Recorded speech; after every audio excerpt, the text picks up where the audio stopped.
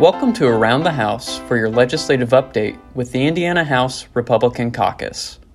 Tuesday, November 22nd, marks the ceremonial start of the upcoming legislative session, commonly referred to as Organization Day.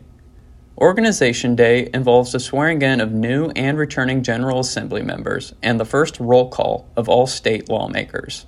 State Representative Mike Karickhoff of Kokomo says state legislators from the House of Representatives and Senate also use the day to prepare for the upcoming session.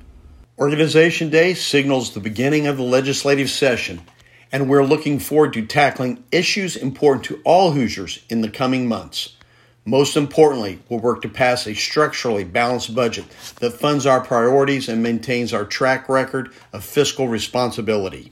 The Indiana House Republican Caucus will welcome 12 new members, including State Representative-elect Julie McGuire of Indianapolis. She says she is ready to get to work on important matters impacting the state and her community. It's an honor and a privilege to have the opportunity to serve our community at the State House.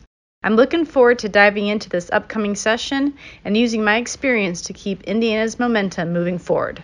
The Indiana General Assembly is a part-time citizen legislature, meaning lawmakers meet for only a portion of the year, so citizens can serve as representatives or senators and still live and work in the communities they represent. The 2023 legislative session starts in early January and will run through the end of April.